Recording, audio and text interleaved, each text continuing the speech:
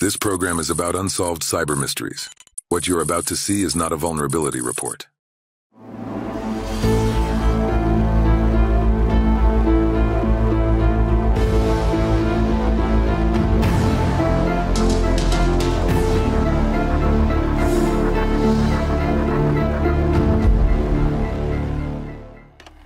It's Unsolved Cyber Mysteries Volume 3.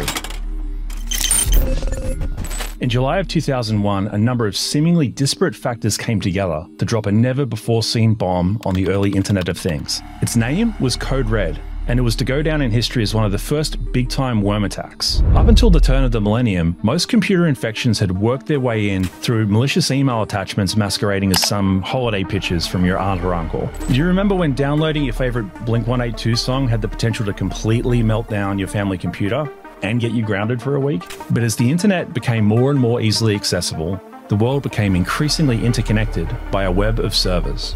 Although many are run by large corporations and government entities, we nevertheless have to admit, in hindsight, that these reputable institutions had a woefully poor understanding of the security risks that came along with the very networks that they were creating. In short, the vulnerabilities were ripe for the picking. It didn't help that a huge number of these servers were running the same software, Microsoft Internet Information Services, or IIS, which, like so many Microsoft products at the time, were riddled with security issues that required constant updates and patches. In fact, Bill Gates' software was so buggy in the late 1990s that early security-minded hackers reported being bored with the ease that they were able to, quote, smash Windows. And that was the lay of the land in July 2001, when two researchers at EI Security, Mark Mayfert and Ryan Permer, who just happened to be looking into IIS security issues at the time, suddenly found their test server not responding. This was the first glimpse of the new worm. The researchers immediately began looking into its characteristics, and because nature abhors a vacuum, they gave it a name, Code Red, an homage to the fact that they were drinking the new Mountain Dew flavor Code Red when they made the discovery. This small detail not only confirms some of the cliches about people who work in InfoSec and their relationship with energy drinks, but it also led to the team being gifted crates of the stuff by Mountain Dew owner PepsiCo. But I digress. So what did this new virus do, and how did it do it? Well, to answer that question, I'm first going to have to tell you about buffer overflows. For a worm to infect a server, it first has to bypass the security system. The Code Red worm did this with a buffer overflow attack. Imagine the login page of any secure system. The login function has the crucial and tricky job of responding to queries and, most importantly, determining whether the person making that query is an authorized user. The first step that Code Red took was to ask for access to a certain file, one that in fact didn't exist. It would then log in a way that exploited a memory buffer bug on IIS systems. By providing a login string that was way too long for the available memory of the login page, Code Red would cause the memory to overflow into adjacent memory locations. And when you can control that overflow, you can also insert the code for your worm into the overflow and breach the server's security. So let me offer you an analogy. Imagine a very crowded party happening at the edge of a cliff. Guests keep arriving until it's so crowded that some of the guests are forced off the cliff. Soon, hundreds of them are plunging into the murky waters below. Then imagine someone has the bright idea to tie a note to one of those fallen guests' ankles that reads, "Party cancelled on account of people falling to their deaths." In this analogy, the guests are the characters in the excessively long login string, and the note is the virus. The pile at the bottom of the cliff, that's just physics.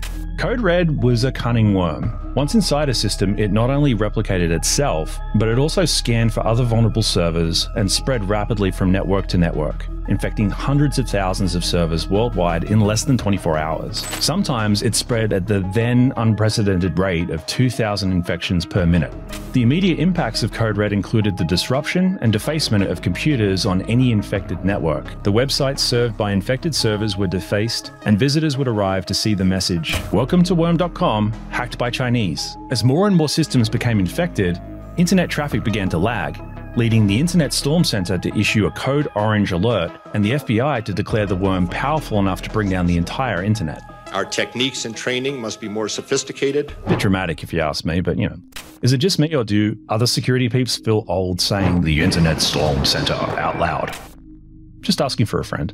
Across the world, frantic sysadmins watched as their networks fell victim to the worm, some crashing and others grinding to a glacial pace as Code Red ate up their bandwidth. But there was another interesting thing about Code Red. It was on a very specific schedule. For the first 19 days of a month, the worm did nothing but look for other servers to infect. Then, suddenly, between the 20th and the 27th, it turned its attention to launching denial of service attacks on a specific IP address. In this case, it attacked one of the IP addresses that belonged to the White House mail server, which ultimately had to be shut down. This focused attack ratcheted up anxiety across the globe and fueled speculation that the worm was actually the first real instance of cyber warfare. After all, there was that note about being hacked by the Chinese. Then, strangely, between the 28th and the end of the month, the worm went to sleep, only to begin the cycle all over again on August 1st. Before the first virus could be tackled, a second Code Red virus was discovered, a new variant that mimicked the first one but was capable of scanning twice as many ISPs for vulnerabilities. The details surrounding the second virus are too numerous to get into here, so let's get back into the main story. Throughout that August and into September, the battle against Code Red raged on, with Microsoft issuing updated IIS security patches, while ISPs and system administrators finally began putting network filters in place to thwart the attacks. And as Code Red continued to wreak havoc around the globe, media coverage also started to heat up. Mostly sensational, the news focused on the possible geopolitical implications of this newly interconnected world, ushering in a new understanding of what cyber warfare might come to look like in the not-too-distant future. So, who was the culprit? We'll likely never know for sure. Was it, as many speculated, a Chinese state-sponsored attack? Possibly. In April of 2001, US-Chinese relations hit an all-time low after the Hainan Island incident. A US spy plane had collided with a Chinese jet over the South China Sea. Shortly after the incident, Chinese hackers declared a week-long campaign of attacks against US systems.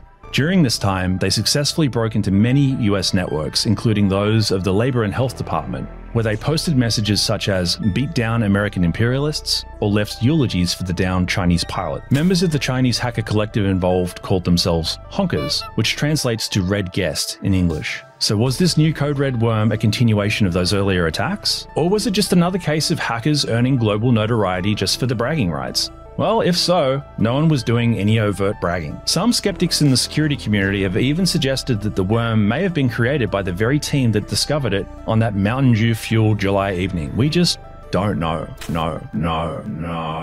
What we do know is that by the beginning of September, as the worm woke up and entered its third cycle, the combination of patches, diligence, and security upgrades had successfully blunted its impact around the world. And within 10 days, all news of the worm in the press would be pushed aside by the shocking events of September 11th. It may be hindsight, but it's worth noting that Code Red could have been prevented altogether. In early 2001, Carolyn Meinl, a hacker and self-described super forecaster, had penned an article for Scientific American pointing out the risks of poorly secured systems. She had also tied her concerns to the rise of cyber attacks associated with the Chinese government. Meinl was a controversial figure in the hacking world, but her super forecasting approach, which is in itself controversial, did underline a simple truth that we in the security world take as gospel today. It takes an army of allies to defeat an army of adversaries. The world of super forecasting could easily make up an entire episode of Unsolved Cyber Mysteries. And although it's a pretty quirky, optimistic discipline, it's modeled on a concept that's near and dear to my heart. That idea is that if you unleash enough human ingenuity onto something, you can proactively solve most problems before you need to react to them. It's the basis of everything we do here at Bugcrowd. Cybersecurity is a people problem. Technology just makes it go faster. In the end, Code Red's greatest legacy is that it was a wake-up call to the perils of an increasingly interconnected world. What I remember about Code Red is the way that system security experts began demanding more robust security from the products they were using, while consumers who were shaken by the idea of a worm in the first place were introduced to the idea of responsibility and the need to do security checks, patches, and scans as a part of their daily routine. Mundane? Well, not really when you consider that in 2001 there were about 479 million internet users globally. Today, there are over 5 billion. Suffice to say, modern-day security professionals are confronted with an intensified challenge. But today's challenges are just the beginning, and tomorrow's fight will bring its own twists and turns. Until next time, I'm Casey Ellis. Stay curious.